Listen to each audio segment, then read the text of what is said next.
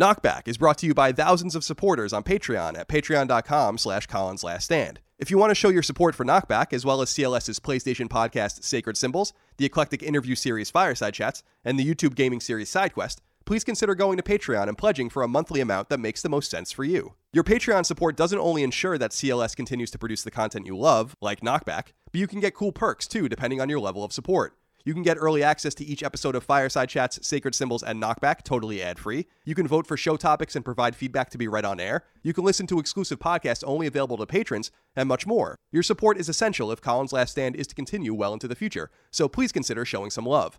Again, that's patreon.com/CollinsLastStand. Thank you for your kindness, generosity, and support. Without you, CLS wouldn't exist. But enough of that. On to the show.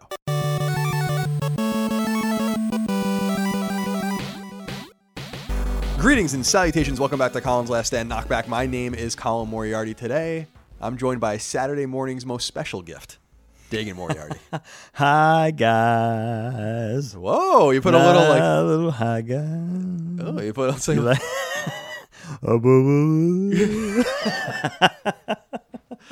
Dig, it's about midnight. Yes, it is. On a beautiful Los Angeles August night, in which we were just eating Delivery Del Taco and watching It's Always Sunny in Philadelphia. And of course. We're working our way through the fourth wave of Knockback topics here. And for people that don't know, I came up with pretty much all of the topics for the first wave. Dagan came up with the topics for the second wave. I came up with the topics for the third wave. And so these are Dagan topics, the next 10 episodes, the one behind us, and then this one and the next 8 in front of us to be more technical. And this one is one of the more intentionally broad and obtuse ones, which makes me excited because, as we were saying on the last episode for Mad Men, these allow us to explore more nebulous ideas of nostalgia. And so when I saw this one, I was especially intrigued when I saw this one on your list, rather, because it's not what I thought it was going to be when I started, in the millisecond I started reading it. Because it's Saturday mornings. And I thought it was going to be Saturday morning cartoons. Yes. Was what I figured. And we can do that. I feel like that's... I would rather talk about individual cartoons, as we've been doing. Yeah.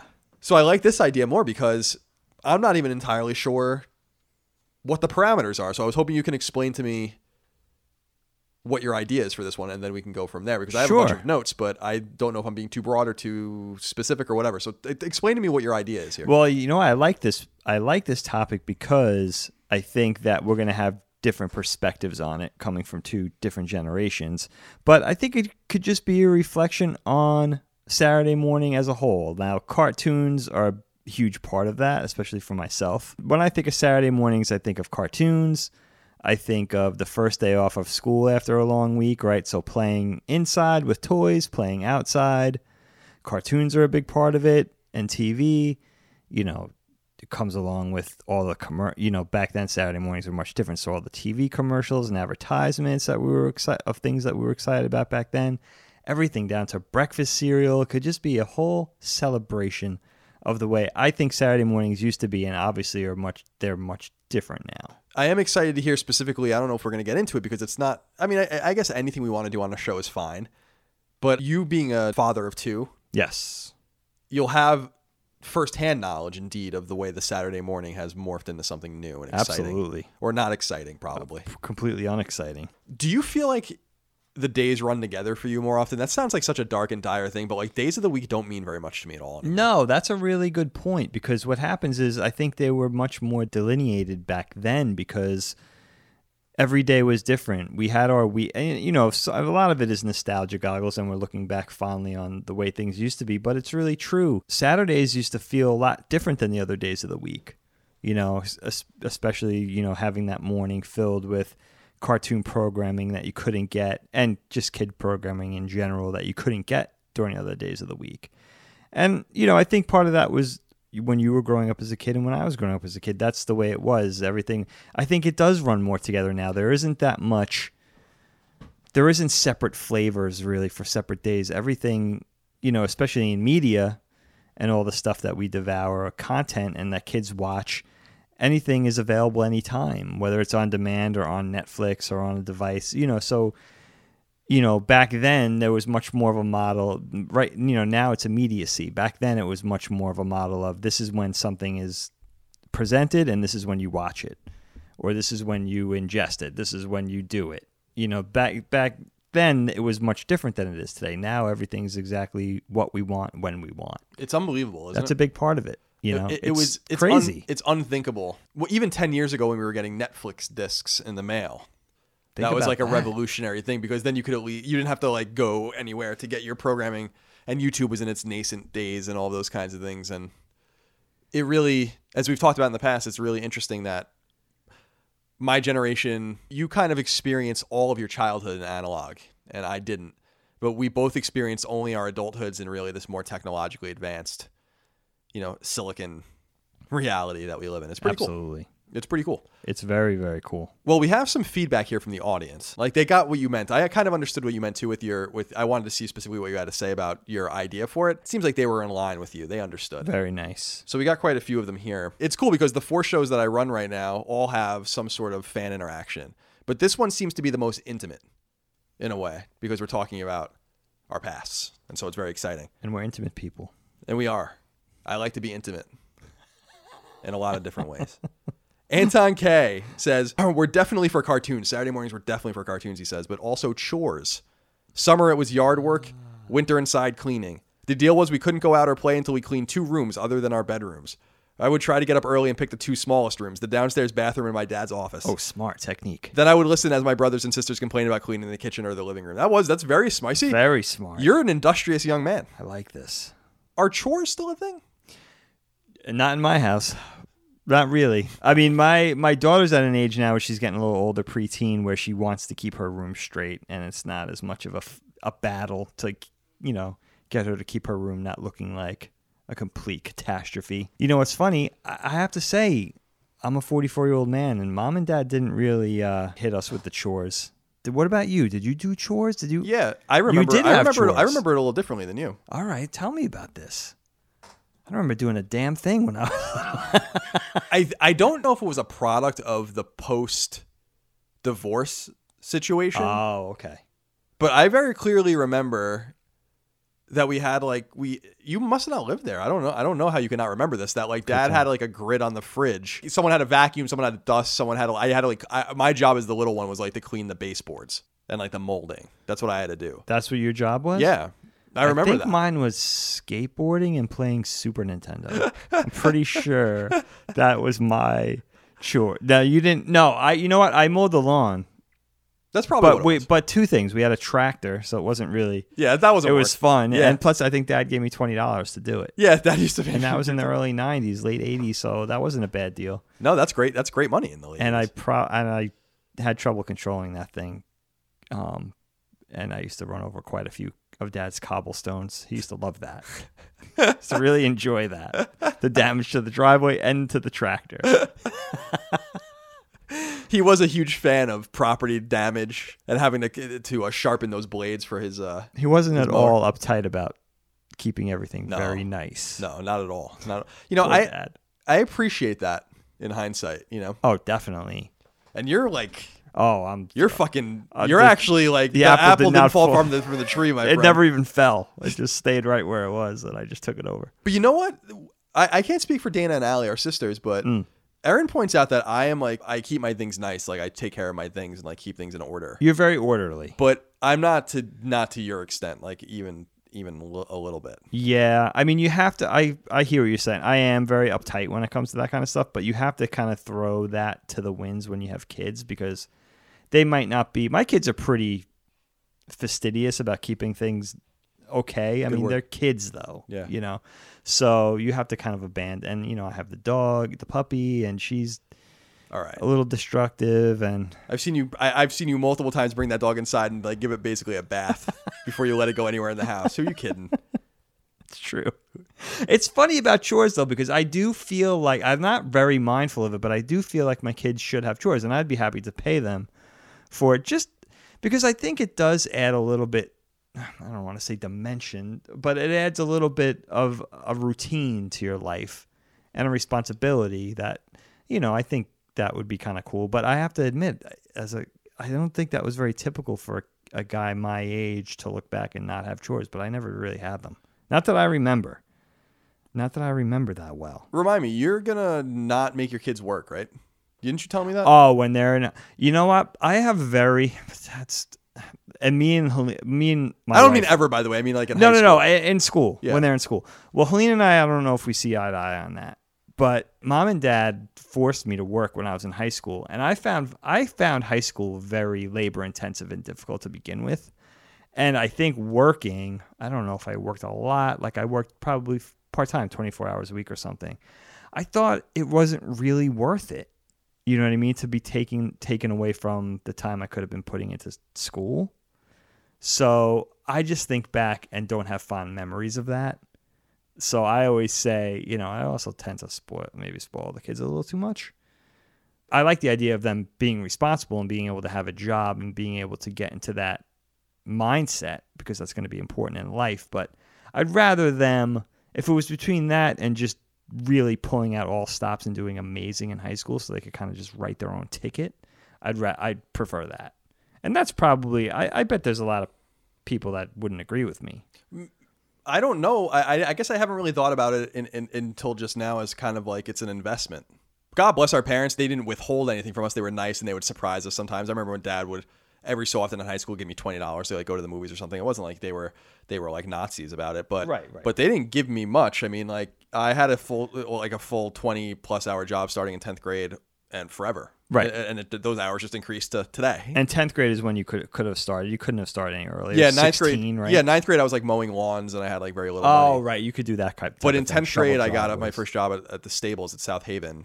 Oh, that's right. I forgot. But even then I only worked like weekends. But then I remember in 11th and 12th grade when I worked at the deli. I worked at Swan Deli in Long Island in Patchogue, in case you guys didn't know what it is. I think my schedule was something like Monday, Tuesday, Wednesday. I mean, like when I'm thinking back about it, I'm like, what?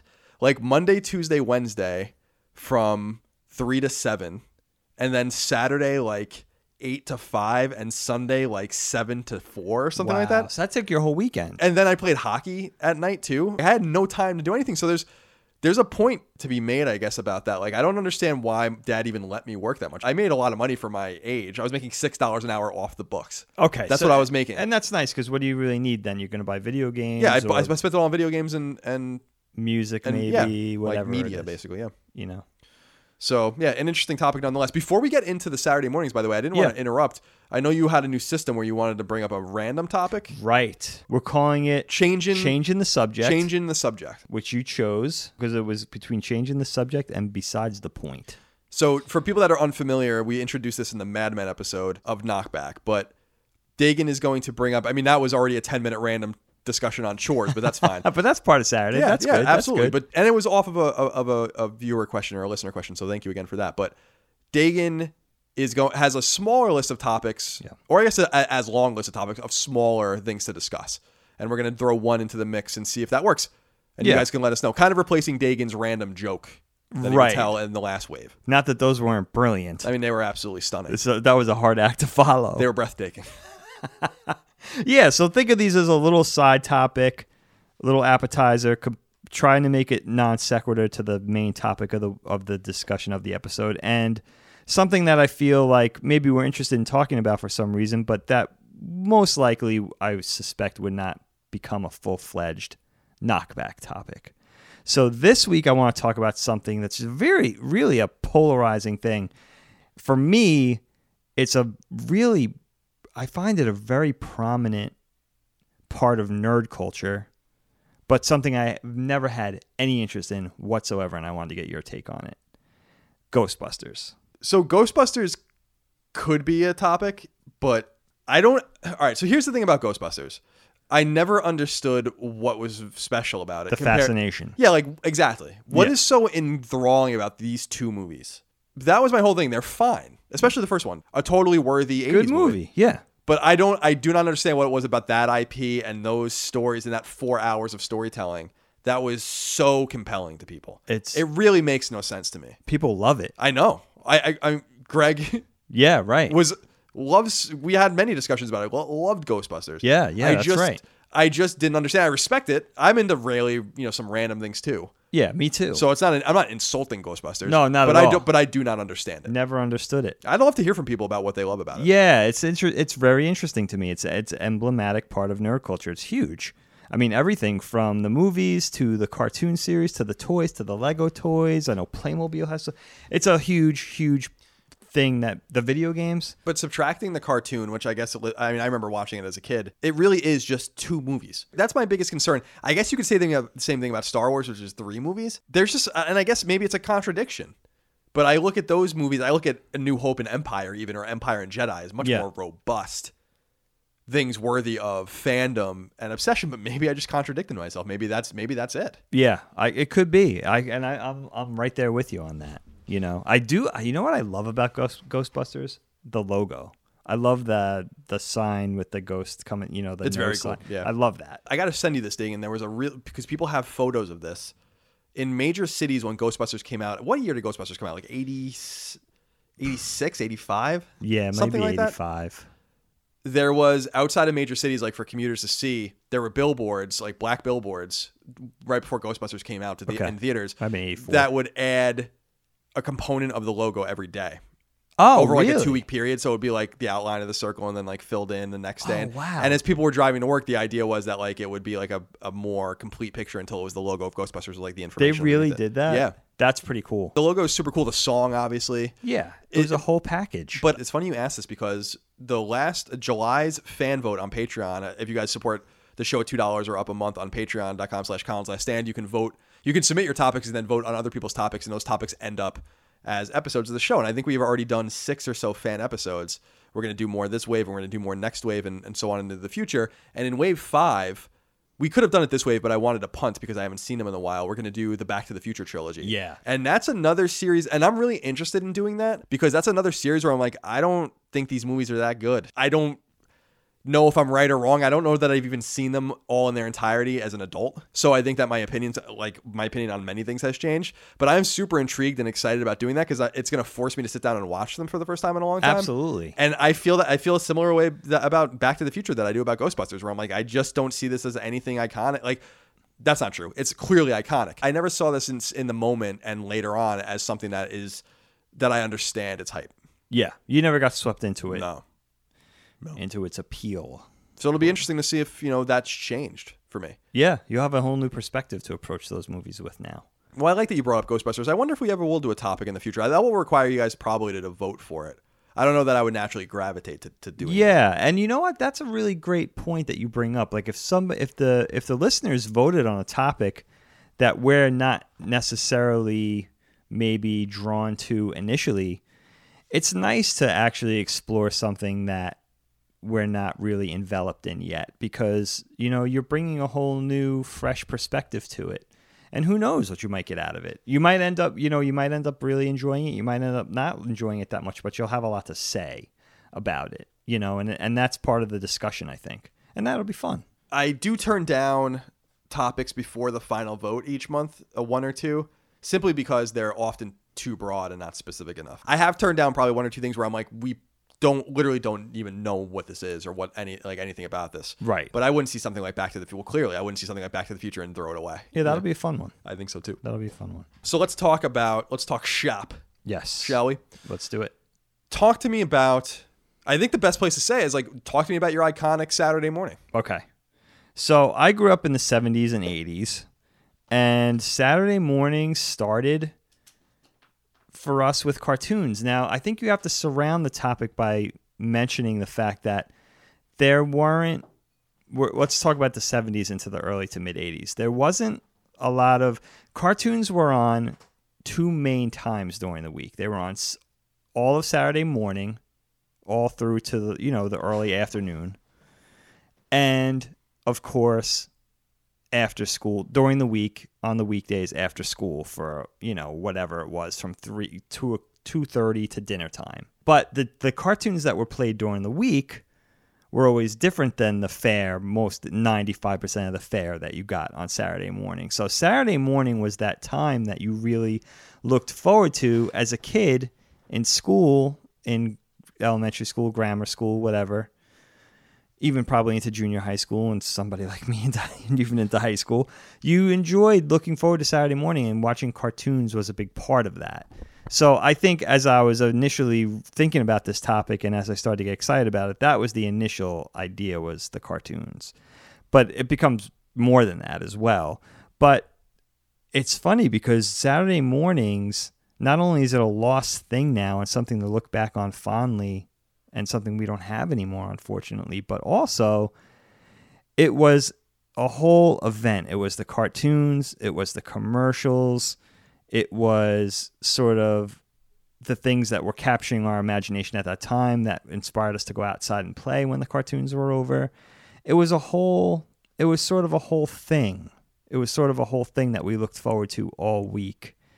And it was before the advent of cable and before the advent of really immediacy. So if you wanted to see something, you had to tune in at a certain time once a week, on a Saturday morning and watch it. And my whole childhood is sort of dotted and marked by the different things that I watched at different times in my life. From a young age all the way up through to my older age, the different things that were on at different during different eras. So, and of course, everything that comes along with what you would think of Saturday morning cartoons, it's sort of those warm memories and that warmth, but also, the breakfast cereals, the family being together and not that hustle and bustle in the morning and everybody's making it out. You got to get to the bus, the family's together eating breakfast. If dad was home, he would make pancakes. It wasn't just like a quick, it wasn't just like a quick shove out the door. It was also a family centric time. So discussing it broadly, that's everything. And then we could sort of break it down piecemeal. Yeah, it's funny because we got a few of the letters we got obviously focus on the cartoon aspect. Joshua Anderson says, to this day, I don't think I have forgiven the networks for doing away with Saturday morning cartoons. He says, I even remember the order in which they stopped. CBS, NBC, ABC, and finally Fox. Yeah. As a kid, I blamed CBS for starting its stupid old people's channel. But I really feel like all the kids that came after us have missed out on something that was truly special. Can they even understand half of the Family Guy jokes? It's true. I got to say, I don't know that I realized that Saturday morning cartoons have been completely eradicated from basic. I didn't know that. It's done. I assumed maybe one or two stopped doing it. So that must be a sign of changing times for sure, if there's no market for them. Due to a lot of factors as well. And researching for the show, I didn't realize this. This is going to blow your mind. NBC ended its Saturday morning cartoon block lineup in 92. Really? Yeah. That's when they officially ended it. Oh, you know what, though? They replaced it probably with the Saved by the Bell shit and stuff like that, right? That's exactly what it was. That's exactly what it was. Like the live action teen, the live soap action opera stuff, shit. which skewed a little older, still kid content, but skewing older. And they just saw, for whatever reason, better marketability in that stuff. I think the Saturday morning cartoon thing is very hard to break down into a single cause or a single factor. I think a lot of factors played in that we could get into, and it was done over time. It wasn't they didn't just turn the nozzle off and it stopped. It was a slow thing. Until it finally, I guess in 2014 is when they say that's when the CW ended their Vortex programming, which was, I remember it was like Sonic X, Dragon Ball was on that block, I think. Not Pokemon, but some of the other things, some of the other anime-centric stuff. And then when they ended that, and I think it was the fall of 2014, that was the last vestige of that. Yeah, VOD has eradicated the need for all of these things. And again, the immediacy of the situation has surpassed and trumped everything else, which is sad, but also the way nature works. It's evolved. It's funny though, Dagan, because I was poring over like what my Saturday mornings were like when I was a kid. Yeah, I want to know this. And the fact of the matter, it's funny because I wrote down, not knowing the specific parameters of what you're going to ask, I was kind of like going through like even up to like not necessarily today, but adulthood, like how Saturdays have changed, like how weekends became really precious commodities to me after college, like when I was working all the time and stuff. But that. I don't know that I associate specific cartoons with Saturday morning. That term Saturday morning cartoons is obviously a term. I got up and watched Saturday morning cartoons, but I feel like a lot of the cartoons I was watching were also on in the mornings on weekdays and in the afternoons on weekdays. Because I remember in the mornings watching, Ghostbusters, for instance, was on, but G.I. Joe and Transformers. Which Ghostbusters? It was the real Ghostbusters, or whatever they call it, right? Isn't that the... Yeah. There was a Ghostbusters show that was not associated with the car and the ape, the gorilla? Yeah, there was some weird shit like that. Which was actually based on the original Ghostbusters, but that's a whole nother story. I'm not going to get into that right now. But did you know that Ghostbusters was a live-action show in the 70s? That the movie's based on? that weird cartoon series is based on. Oh, I didn't know that. So I just thought that there was a cartoon called Ghostbusters. That Very was strange. Oh, that's interesting. And then there was a Ghostbusters cartoon, of course, based on the movie property. That's the one I'm talking about. Yeah, And I yeah. think that was the real Ghostbusters. Which right? actually ties into the movies as well. They make it like, this is why we had to change the uniforms and the outfits. Like, there's a whole story behind it. It's very clever. It's very, very well regarded, that cartoon series. It's a story. I couldn't possibly care about any of that. No, But- not at all. But but it's very well regarded. But it's ironically the one that I hated as a kid with the classic car and the two guys, goofy guys, and the goofy bad guy and the gorilla and everything, whatever his name was. I forget what his name was. That was actually based on the real Ghostbusters property that came first, even though they said that was the fake Ghostbusters. So it was very confusing. it's super interesting because when I think about block programming on Saturdays, I actually only reference Saturday Night, which was Snick, which began in the early 90s, which was a thing that I really loved, but that's not Saturday morning. That's Saturday. That's when Are You Afraid of the Dark and Roundhouse and all these shows. Alex Mack was on. Yeah, and shows that I really loved. Yeah, talk about that too. But in backing up, it's like, Darkwing Duck and Goof Troop and Tiny Toons and all these things I watched were afternoon cartoons, Animaniacs. Yes. So I guess it's kind of funny that I acknowledge that Saturday morning cartoons, I guess, must have died, and yet I can't think of the Saturday morning cartoons I watched, so I guess that was part of the problem. So most of the cartoons you're thinking of are the weekday cartoons. Exactly, because when I was pouring over my, writing things down and stuff, I'm like, some of these must have been on weekends, and they probably were. They were. But I remember watching all of that stuff in the morning or before school or after specifically school. After school for hours. That I could see that, because especially that time period when you were in that wheelhouse age-wise was a big thing, not only for the Spielberg stuff like Animaniacs and Tiny Toons, but also for DuckTales and all the Disney stuff that was very popular in that era. Right, and I Tailspin, all that kind of stuff. Yeah, Tailspin, another great one. I loved those shows, but I don't recall them being a Saturday morning thing. The ironic thing is that I do remember the more live action Saturday morning programming, but I also don't know that once I got to a certain age, like that I was even engaging on Saturdays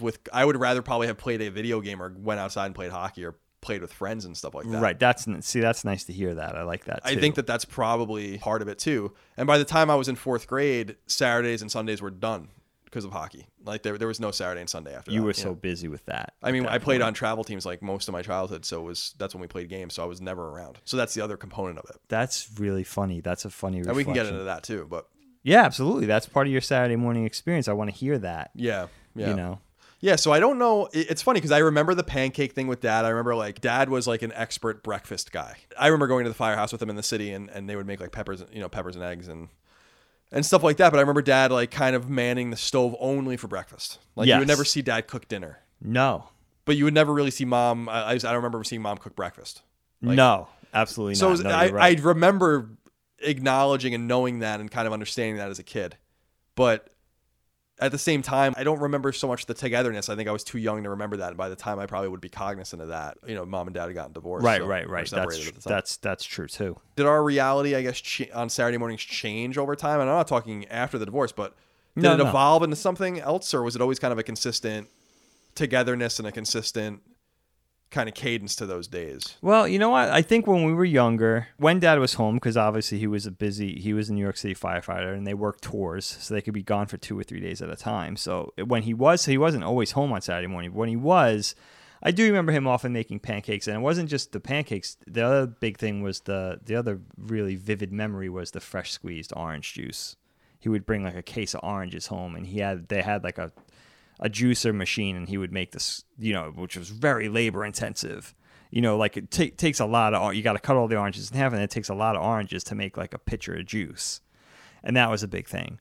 But I think probably what happened, which you had spoke to a little bit already, is that as we got older, me, the girls, even yourself, as we got older and we became more involved in things, like whether it was dance with the girls or some kind of athletic thing that they were into at the time, or My Little League, or whatever it was, as those things sort of jumped off and became more busy, Saturday mornings probably became a little different and a little less, whereas everybody's sitting at the breakfast table together on a Saturday morning. So I think that sort of breaks it, as it does naturally in a family. But, so I think that was the thing, probably just the busy schedules as everybody got older, that probably became more of a thing. And, you know, also in our particular experience, Mom started to work at a certain point as well. She started to be out of the house more as well. So that started to also mark a little bit of a different texture and a little different tone in the house. But yeah, so it's interesting. And you know what else I was really sort of as an aside, this isn't really related, but I was mindful of this. There was a very specific period for me. There was a sweet spot almost between when video games weren't really a thing because the NES hadn't come out yet. And the Atari had fallen by the Atari 2600 had fallen by the wayside by like 82, 83. We weren't really playing that anymore. So there was like a little 3-year sweet spot where video games weren't even a distraction in the morning. So it was really just at that point, let's say it was between 83 and 86 at some point. There was a thing where cartoons on Saturday morning, there was nothing, you know, it wasn't like you were popping in the cartridges in the Nintendo. That was a very specific time for cartoons. And as I look at the dates of some of my favorite cartoon shows, they fall right in that wheelhouse, interestingly. You know, a lot of them. So that's also a funny little aside that I wasn't mindful of, actually, that had dawned on me at some point while I was thinking about doing the episode. It's super interesting, actually, that you bring that up, because it's funny that the market had reacted, in 82, 83, moving into 85, 86, to video games, not only domestically, but around the world in such a way that it was a fad that was never going to come back. And it was an inflection. It's a really interesting inflection point. It would be hard to believe that it would never have come back, especially with the technology we have today. But what I do wonder, Dagan, often is, where there must have been people that were hanging on. Like, there must have been enthusiasts. There weren't really new games being made or anything like that. But people, and obviously people were playing pretty voraciously on both IBM compatible PCs and at that point. And Apple IIs and Macs, actually, beginning in like 82, 83, 84. So yeah, absolutely. I've never really thought about it through that prism of this situation in which people were not playing video games really in a mainstream way, even in arcades. Really, there was just nothing interesting coming out. That's the interesting thing. For me as a kid, especially being of my age, I never really saw that drop off because I think arcades are what filled in the gap. Oh, okay. So what we were doing, we weren't saying, oh, we were playing at home. We weren't sort of, pulling it apart and saying, it didn't matter. We were playing video games. For that span between that, the quote unquote span between Atari and the NES coming out, there was arcade machines. I mean, in fact, a lot of exciting things like like Dragon's Lair and Space Ace and stuff had fallen in between those two things. So there were other things going on that filled in that void. There wasn't really a void.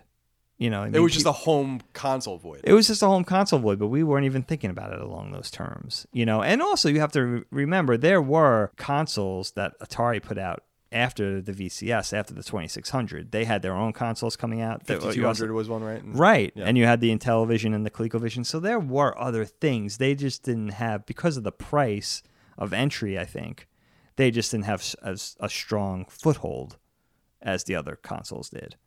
But we should definitely do it. We should definitely do a 2600 episode. Yeah, definitely. That's on the list. That's definitely going to be one. I walked into my retro video game store the other day, and I know collecting for Atari isn't quite, I think it has its ups and downs and its peaks and valleys, but it's generally not as popular. Bins, 99 cents. Atari games, 99 cents. Just whatever you wanted, just 99 cents a piece. It's like unbelievable. I wonder if those things would be worth picking up. Like, will they ever be valuable? I really am convinced of the idea that if almost anything that lasts long enough becomes novel in the future. Absolutely. It's going to have its time to come back. We've talked, I think, even on this show about how I have hundreds of PS3 and PS4 games, physical PS3 and PS4 games, half of which that are completely unopened, that have never been and I'm like, some of them it's like Apache Helicopter or something, like just bullshit. Not all of them. Some of them are really valuable games. Some of them are good. I have a sealed copy of Persona 4 on PS2, for instance. But that's a good one. Yeah, it's a great one. But there's these kind of more budget or $40 mid-tier games or kind of lower-end AAA games where I'm like, I still think that a sealed copy of this is going to be fucking cool as hell in 50 years. Oh, yeah. No, not even that long. It's going to have its time. If you look at the trajectory of the NES, it's not going to be that long. No, it definitely won't be. Yeah, because what's the cheapest you can get a sealed NES game for? Just any NES game. Yeah, it's got to be 3 digits, right? You're not going to get anything below 100. No, I doubt it. Like any sealed NES game below 100? Yeah, it can't good be. So point. that's the point is like, good point. That's what I keep telling Erin. She doesn't really want me to get rid of anything, but we do have not a space problem, but I don't like having a lot of things. No, you don't. I like being minimal. I love throwing things out. I throw things out all the time. Purging. And yeah, like I just get rid of shit. There's that Japanese book that came out that Erin bought that's pretty famous. It sold millions of copies. I can't think of the author's name, but it's by this Japanese woman, translated into English, that's all about decluttering your life. And like what you're supposed to do with your shit. I love that idea of that. And it's like you're supposed to take all your shit and basically all of it and like put it in a pile basically. And literally the only things you have to ask yourself is, does it have utility and does it bring you joy? And if the answer to either of those is no, throw it away. See that? Very thoughtful approach to life. Pretty cool book. I'll have to show you. Erin's introduced me to it. You can flip through it pretty quick. I love that. I love the cleansing nature of that. The materialism is too much for me, but I'm loath to get rid of those things because I just feel like I don't know if I'm right or not, but I feel like between all the merch that I have, especially like journalist only merch or press kits and all that kind of stuff, I have a bunch of special editions, things that were like never given to like people outside of like a few outlets and stuff like that. Really that would just rare come with things. Games. Yeah. Plus like hundreds of games, half of them sealed. Like I feel like I'm kind of sitting on, if I just let it mature, like kind of a gold mine. Oh, you should definitely. I mean, and so that's the only reason I keep that stuff, you know. Yeah, because it doesn't bring me joy, but I guess it doesn't bring you joy. No, not really. See, and I think that's good. I think that's good to acknowledge that. No, having all this shit in fucking totes in my closet doesn't bring me joy at all. Right, I hear that. But I also know that I'm gonna go on whatever eBay is in 30 years and see that I got rid of Apache helicopter sealed, and then someone's selling it for 150 galactic dollars, whatever the fuck it is we're spending at the time.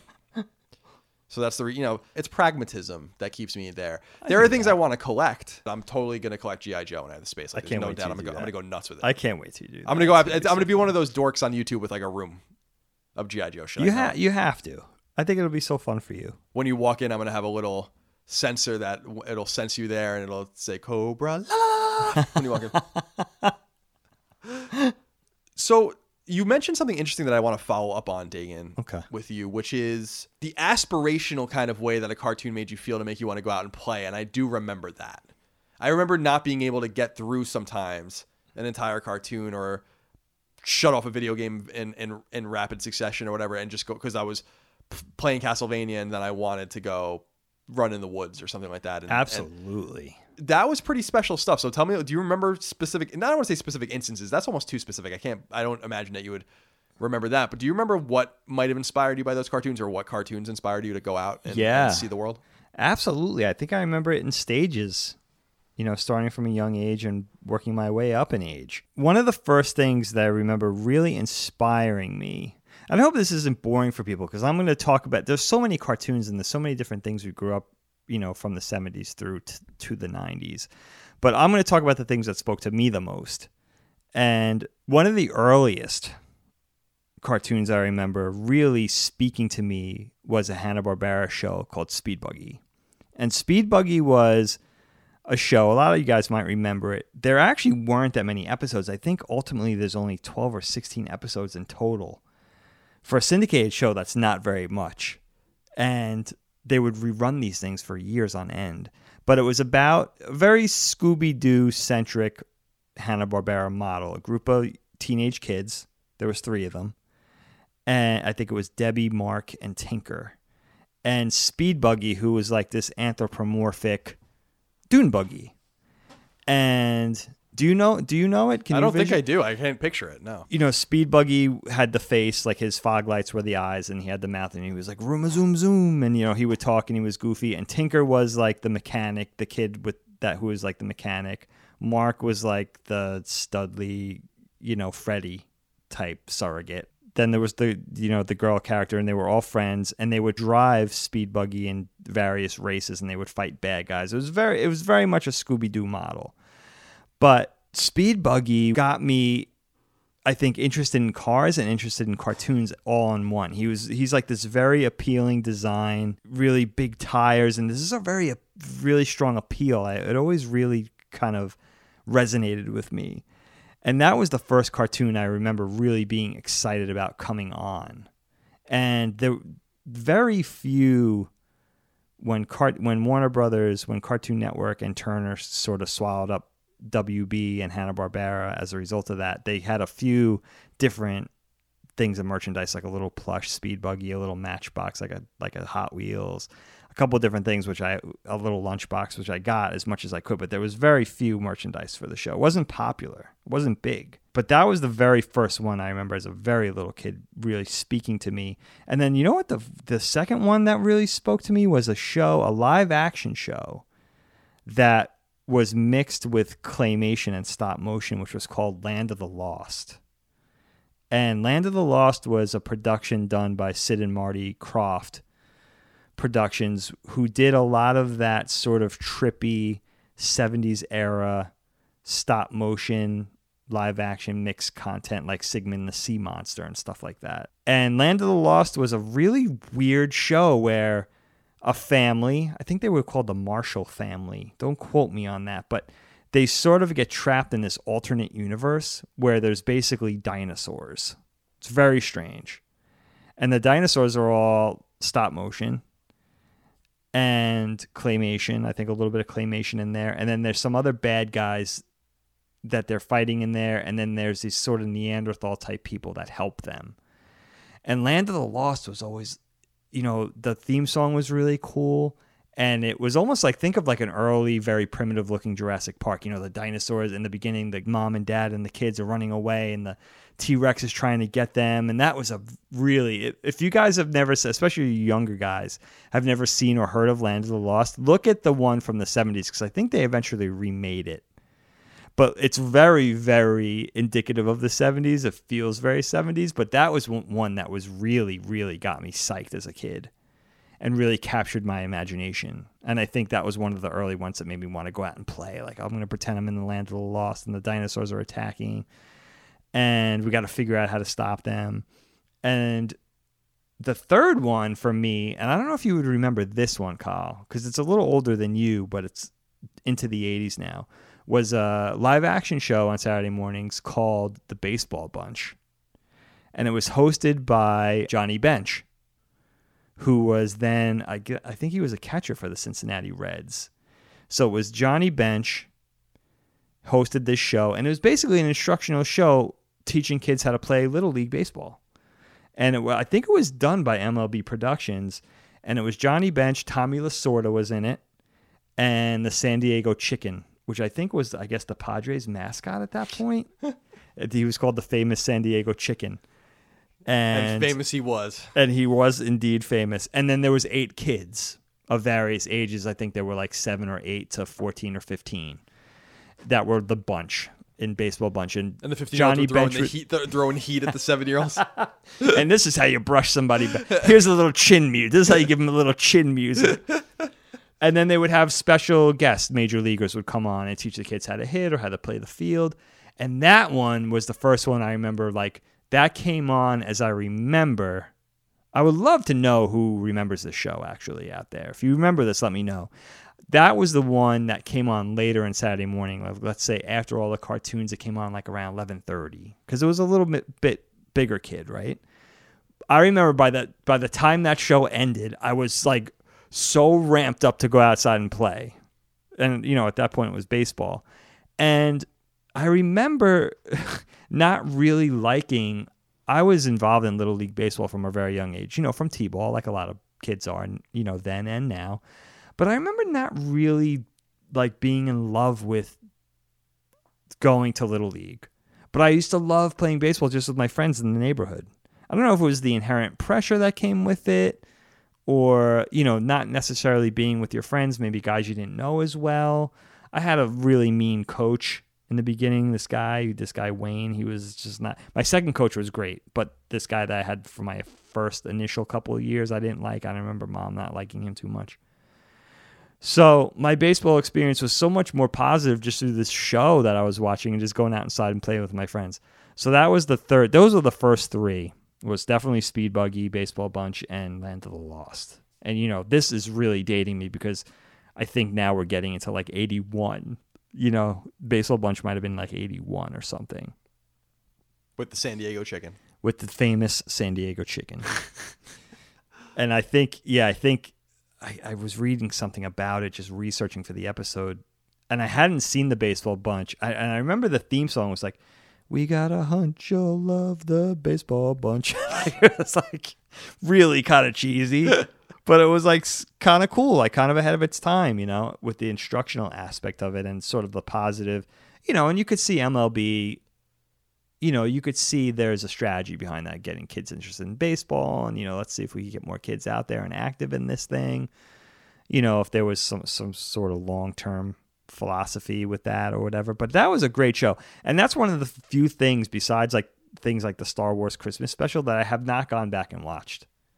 That is still, I am completely talking from memory of how that was and seeing in my mind's eye strictly from memory. Didn't watch anything on YouTube. It's funny that you remember the theme song so well. Yeah. I mean, I really loved that We're show. talking about that was like, we're nearing that being 40 years ago. Is that unbelievable? It's fucking horrifying, actually. It's crazy. It's horrifying that we're close to a date in the 1980s being 40 years ago. Yeah, it was 80 to 85 the show was so on. We're getting there, so 38 years So ago. that was a huge one for me. That was a really huge one for me. And then, it's sort of filled up, in the 80s with the Hanna-Barbera cartoons, Smurfs and Snorks. Later on, Super Friends was a huge one for me. Who amongst you collected Smurf toys? I did. You did, okay. I was the first one. I think the girls, Dana, our sisters, Dana and Allie, who are young, Dana's a year and a half younger than me. Allie's 5 years younger than me. So they sort of got into collecting it too, but I think a little less seriously. Like I was, for a while, that was my big thing was Smurfs. I don't think I even really knew that. I remember us having all of those Smurf toys. They're pretty well made. They were static, right? Like you couldn't. Yeah, really they do were anything rubber with them. toys. They were molded, so they weren't posable. Right. But they were pretty detailed. And yeah, just like complete rubber mold, painted rubber mold. And then they had the different characters. They had really a lot of them. And then they had like the little mushroom houses and various play sets, cars and stuff like that. Who is that aimed at? I remember watching Smurfs, but I don't think Smurfs was really a thing at all when I was cognizant. I'm still a little confused what gender that show was aimed at. Both. I think that was a strategic. Like one of those very rare. It came over from Europe because the original artist, Of course, comic there's a bunch of artist freaks over there. I don't know if he was Dutch, but Peyo. Oh, there's no doubt that they were Peyo Dutch. is right. It had to be Dutch, Yeah, right? it must.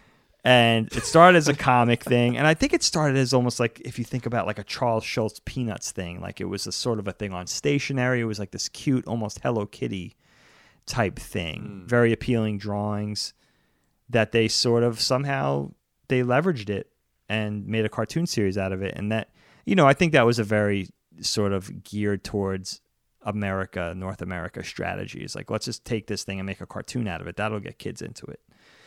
And Smurfs was a phenomenon, Kyle. I mean, that started in 81. Smurfs was a global trend. That was like way past in its heyday, way past Hello Kitty. It was Smurfs everything. It was Smurfs. You had to have the Smurf shirt, the Smurf stickers, the Smurf sticker book, the Smurf lunchbox. What was so Smurf intriguing about the toys. Smurfs? I think it was just cute. I honestly think it was just cute. I could see very similar to Hello Kitty, or very Keroppi, colorful. Yeah, colorful, cute. Yeah, people just dug it. It falls very in line with those things that you could see being popular in the 80s. I was very into the toys. I haven't talked about that a lot, but at a certain point, even before G.I. Joe, it was like Star Wars and Smurfs. That's what I was into. Every time I go to the flea market, it was like, all right, we're going to go, Mom and Grandma and Aunt Carla are going to go shopping at the flea market. If you're good, at the end of the day, it'll get you one Smurf, and then I just built up my little Smurf collection. I would play with them too, just like action figures.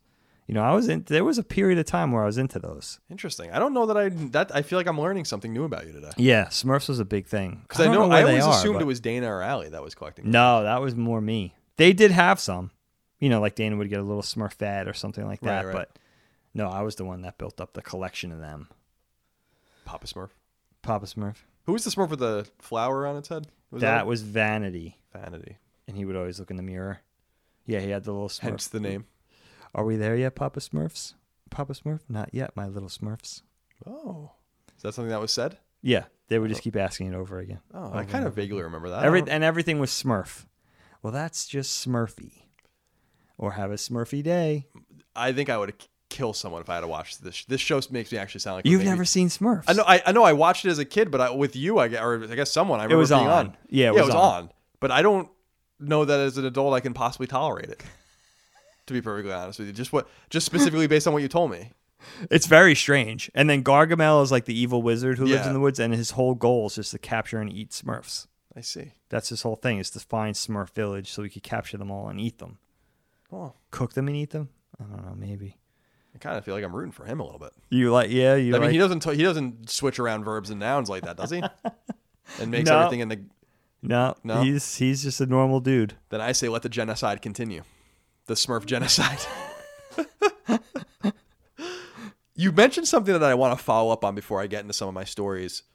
Eric Clyde wrote in and said, "Hey guys, love Knockback. Thank you so much, Eric. Appreciate you. Thanks, Eric. What was your go-to breakfast cereal?" Ooh, I like this question. I was always after that Leprechaun's Lucky Charms, he says. Me Lucky Charms. Breakfast cereal certainly does have a relationship with Saturday mornings, Saturday morning cartoons, Saturday morning breakfast. I mean, it's an intimate relationship. Of And course. my question in this health-conscious day is that are kids even eating cereal to the same extent? Like, I just don't know that parents are giving their kids cereal like they used to.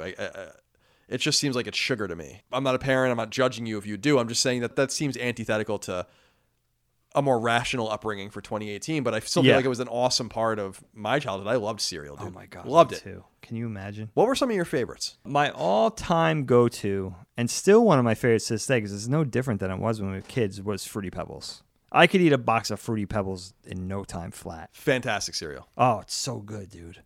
And my kids love it, but speaking to that, they're not allowed to really have, like, there's so much more, there's so many more health-conscious cereals on the market now, and they're not bad. It's not that they're bad. They taste good, but the thing is, organic is one component, and the other component is getting rid of the high fructose corn syrup. Right, which is becoming, Big Food got away with that for a long time, but now even Big Food's got to bend down to that, because people look at the label, if it has high fructose corn syrup on it, they won't buy it, you know. So even companies like Kraft and Kellogg's and, you know, Ralston and, you know, all the big companies, they have to fall in line now with this stuff, and you're seeing that happen now. You know, it's not just the little offshoot organic brands. Now everybody's got to fall in line, but yeah, and you know what's amazing? All those cereals, Trix, Lucky Charms, Fruity Pebbles, Cocoa Pebbles, all the sweet, sugary cereals that we grew up with, Fruit Loops, they're all on the shelf still. People are buying them, obviously, but it's just that there's many more varieties, you know. My kids love, see, for me, it's like Life cereal. It's just as good. Just give your kids a Life cereal. It's not as fun. There's no, you know, now it's very rare that there's even a toy in the cereal box. That's probably going to be illegal soon. That's completely frowned down upon now. I remember my kids, like, it wasn't even Lego. It was like Mega Block. There was like a little Mega Block set in some cereal. And we collectively, the three of us got so excited there was actually a toy that we had to get 2 boxes of it just to get the toy. Because I wanted them to see what it was like to get a friggin' toy in the cereal box. You know, but I think that's largely frowned down upon. And I think a lot of that is the government, you know, all those government stipulations. You can't bait the kids into eating the stuff that's bad for them and all that kind of no stuff. one's about to have any fun. Now, what's your favorite cereal of old? I think that Lucky Charms is probably the choice. It's a good cereal. But I must say that there was a store brand Okay. Lucky Charms that called Magic Stars. I remember that. At Finest. Which then turned into Edwards, which I think now is Stop and Shop. Yeah. Something like that. That's right. I think that's right. And the Magic Stars were better than the Lucky Charms. Then Lucky Charms. I loved the game of the willpower game that you'd play with yourself, where sometimes you would eat all of the oat clusters or oat pieces and save all the marshmallows to the end. Oh, okay. Or I would do games where it's like 1 spoonful of marshmallows, but then I'd have to eat like 3 spoonfuls of the grains or whatever to keep the balance there. That's very And if you can good. challenge yourself, like I very rarely just ate a bowl until I was older of like Lucky Charms without playing some sort of neurotic game with myself while I was doing it. That's pretty funny. But other shout outs, Fruity Pebbles. I loved Fruity Pebbles. So I loved good. Fruit Loops. I thought Fruit Loops were excellent.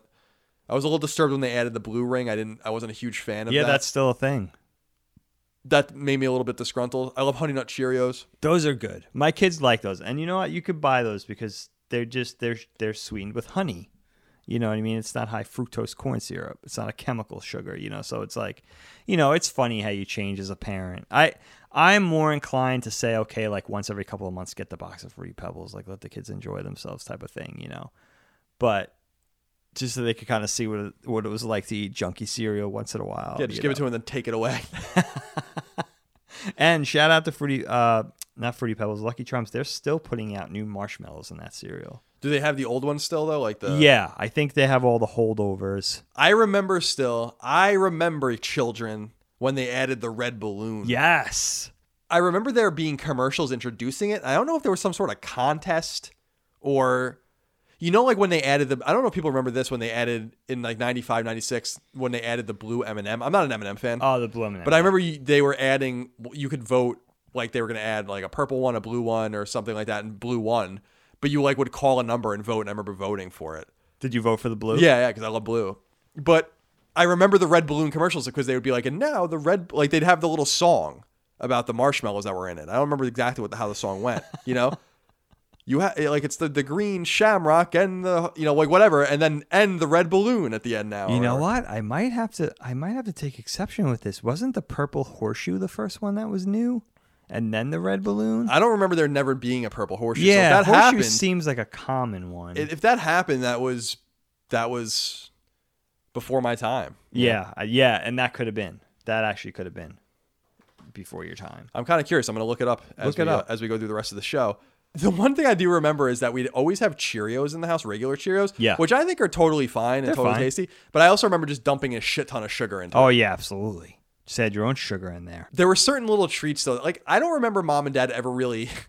The funny thing is all throughout, even up through in high school and stuff, like, mom and dad never told... I don't remember mom and dad ever really making me eat right. I don't recall that. It wasn't like I was eating junk. And I wasn't attracted to... There were certain things I just wasn't attracted to. You didn't have to worry about me eating candy because I didn't like it. I didn't eat chocolate. But I would mainline Coca-Cola. Like, it was going... Right. And they were okay with that. Yeah. Dad, all dad used to buy me... in high school, like first of all, you come home with McDonald's or shit like that from me all the time, or Taco Bell, Burger King, whatever. I remember we used to go to Burger King when they had jalapeno poppers and just buy like 40 jalapeno poppers for dinner. I think Dad just wanted to shut me up at just placate you. Yeah, just be like, just go away. Go smoke weed with your friends. There you go. But that's hilarious. Like come home and eat whatever the hell it is I'm gonna cook you. I liked when Dad grilled a lot for me, which was cool though. Yeah, I was going to say, besides breakfast, he did man the grill. I just think that at times were different. Like, I subsisted in high school. 90% of my diet at home was meatball Hot Pockets and Lipton butter noodles. Oh, my God. Before hockey games, I would eat an entire package of Lipton butter noodles, which is probably, legit, that's got to be probably 2,500 calories. Oh, my God. I'm pretty sure you put in a stick of butter.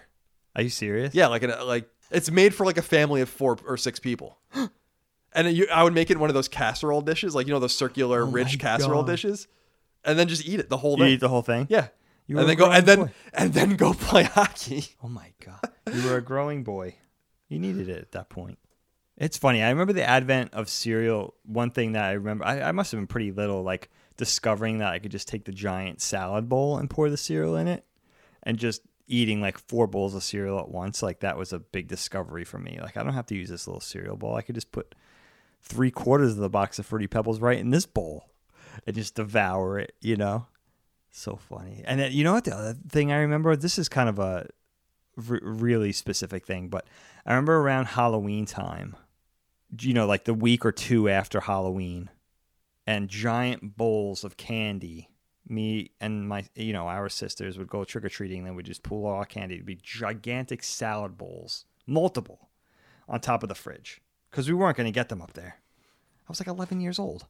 Like I could have got so I would come downstairs like 6 a.m, take the giant bowl of candy off the fridge, and 6 o'clock in the morning, I'm eating fistfuls of candy while I'm watching cartoons. I remember that week after Halloween was always this like, that was breakfast. And just like pounds of it, dude. I would just be eating pounds of candy, while I was watching that. So that week was always like the sweet spot. That week after Halloween was always like the sweet spot. Like I know what I'm having when I wake up in the morning. It was like extra incentives to wake up an extra hour and a half early just so I could start eating candy while everybody was still asleep. It's so funny because I just never had. I don't know why I had such an aversion to it. Yeah, you never were a candy It's guy. like not only did I not like candy, I was like pretty grossed out by it. Where I'm like, I don't want to. Yeah, I don't you understand. really weren't feeling I it. really think a lot of it has to do, at least the provenance of my dislike of some of it has to do with like the idea that you're like sucking on it or like just dealing with it for a long period of time instead of just eating it. Instead of just eating it. Makes sense. That makes sense in a way. I always felt like I was missing out on something though. You just don't have a sweet tooth. It's weird because I love Coke and Pepsi. That's true. You do like sugary drinks. And you know, some sugary cereals and stuff, but you know, a lot of people would be like, I'd rather, you know, I'd eat a sundae every day, or I would, Yeah. or you know, a vanilla milkshake or whatever. And I'm like, I would pound a cheeseburger 10 out of 10 times before I'd ever touch an ice cream cone. Yeah, you want the savory Yeah. foods over the sweet foods. Or maybe the umami, as they would call it. Oh, in Japanese. umami. If I might show you some of my culture, sir. Nice. Well done. Via Wikipedia. The first boxes of Lucky Charms cereal contained marshmallows in the shapes of pink hearts, yellow moons, orange stars, and green clovers. This was in the 60s. The lineup has changed occasionally, beginning with the introduction of blue diamonds Oh. in 1975, Hello. followed by purple horseshoes in 1983. I remember that. That's why I don't know that. Yep. That's Red a year balloons in 1989. So that was my first. before. All right. And then green trees in 1991, rainbows in 1992, blue moons 1995, leprechaun hats in 1997. Oh. I remember blue diamonds, red hearts, the clovers, the balloons, and Yeah. maybe the rainbows, and that's it. Rainbows, I remember that being a thing. Did they ever release a Lucky Charms where it was just the marshmallows? Is that a thing? Yeah, you know what that is? I think they did that, but I'm not sure. Is that Kellogg's or is that Quaker? I forget which company that is, but I think they might have released it like it's like a candy store thing. They don't sell it in the supermarket. And I'm not even sure if it's an off-brand, but they did start doing that. It's just the cereal marshmallows in a giant box. But I'm not sure if it was actually proper Lucky Charms. I see. Yeah. I see. No, I don't think they would do that. Back on the topic of cartoons. Yes, please. Nick Gorbler wrote into us and said, on Saturday mornings, I would set my VCR to record the morning cartoon lineup. It was tricky because if I remember right, I could only record one channel at one time with the cable I had. I rolled the dice after each new season started. And looking back on what you and Dagan watched in different decades, what do you remember as your perfect lineup of cartoons on Saturday morning? Do you remember a specific era, a golden era for you of Saturday morning cartoons? Or is it really more of a hodgepodge? I don't remember really a lineup. Not for Saturday mornings. For weekdays, I remember lineups. But for Saturday mornings, I just remember specific things for specific eras. I don't remember back to back. The only back to back thing I remember was kind of a weird one. Was the cartoon Inhumanoids.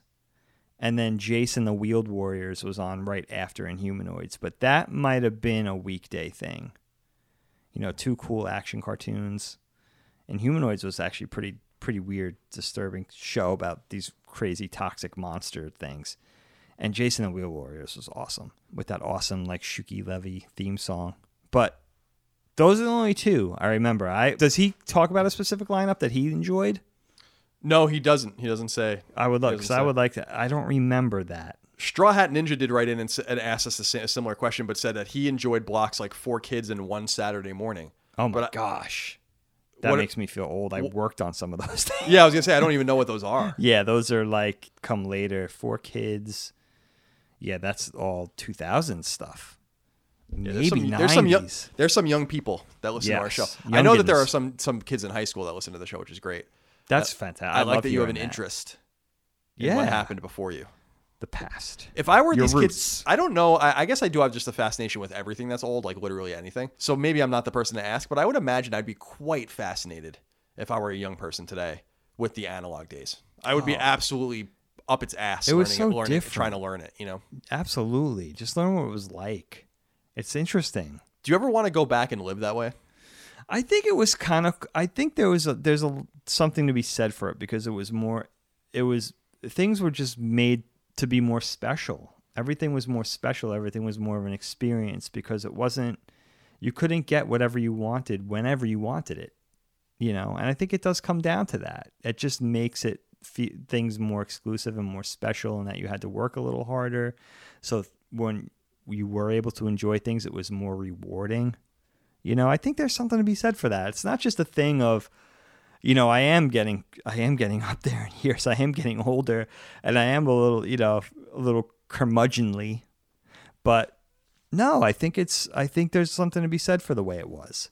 I think it was more, with commercials, and it just seems, I just don't know what kids are going to get nostalgic about now. Like, what are our kids going to look back on 20 years from now and feel nostalgic about, I don't know. It's interesting because I'm nostalgic for a lot of things, but I think back even on the flip phone days or the early smartphone days when I had a Palm Pre and like you had 3G internet or not even and stuff like that. So maybe it'll just be these similar technological it's always advances something, that right? I mean, yeah, that's true. Yeah. Yeah. I always laugh because my son's so into retro. He's into modern games too, but he's very into retro games. He's very into Shovel Knight. He's very into Mega Man and Mega Man X and NES and Super Nintendo and stuff. Is he going to look back and be nostalgic about those things? That would be awesome. You know what I mean? Because then he'll have the same nostalgia we have, which without is having really lived funny during that era. No, and he's 30 years younger. It's crazy. So it's pretty funny. I always laugh about that. It's very cool. The other thing that people had brought up and that I was thinking about in my own notes, Dagan, were this idea of Friday night sleepovers and how that would segue into your Saturday mornings. Very nice.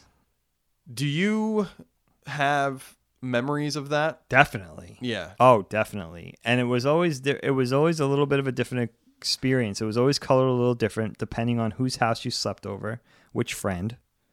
Because it was always a little different. Different parents, different. Maybe one was a little more strict. One parent was, one set of parents was prone to give you a little more snacks. There's always a different feel in each house. Or, versus having the sleepovers at your own house, which is also a different thing, which is also kind of cool. Yeah, that's a really great point because, spending Saturday morning with friends was actually really cool. Enjoying cartoons together and getting excited to go outside and play. And, I remember many a cartoon watching session, whether it was at our house or Tommy's house, depending on where we slept that night, just couldn't even control ourselves anymore. Like we just started playing Transformers or G.I. Joes while the cartoons are on. Like you just get inspired to go do those things, and it's funny too, because I don't see I'm very blessed to have my kids and also my nieces and nephews as well. And their friends and my kids' friends, smart kids, they're bookish. My kids love to learn. They do well in school. They really enjoy reading, but my kids will sit in front of a tablet for 5 hours, and then it's not inspiring them to go outside and play anything. They do like to go outside and play. They're into dancing. They're into their different athletic things that they do. But I remember just soaking in all the media, soaking in whether it was a video game or a cartoon like that. I was filling up with getting inspired to go do something. I wasn't going to stay there all day. So I don't know what's changed, but it seems like kids, that's not working the same way anymore. For us, it was fueling us with an excitement.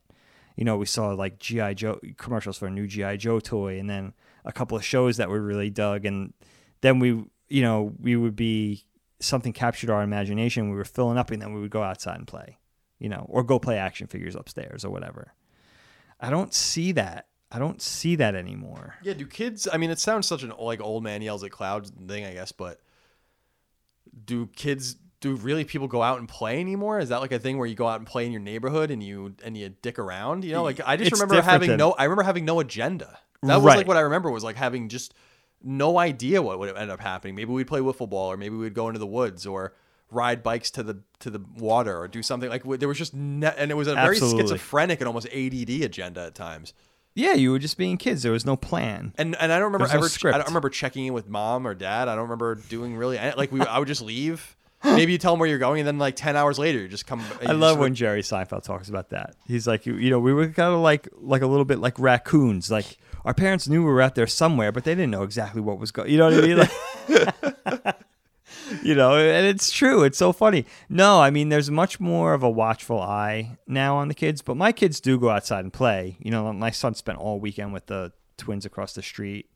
There's two little girls his age across the street, and they were doing lemonade stands all weekend. Cool. So they do love to go outside and play.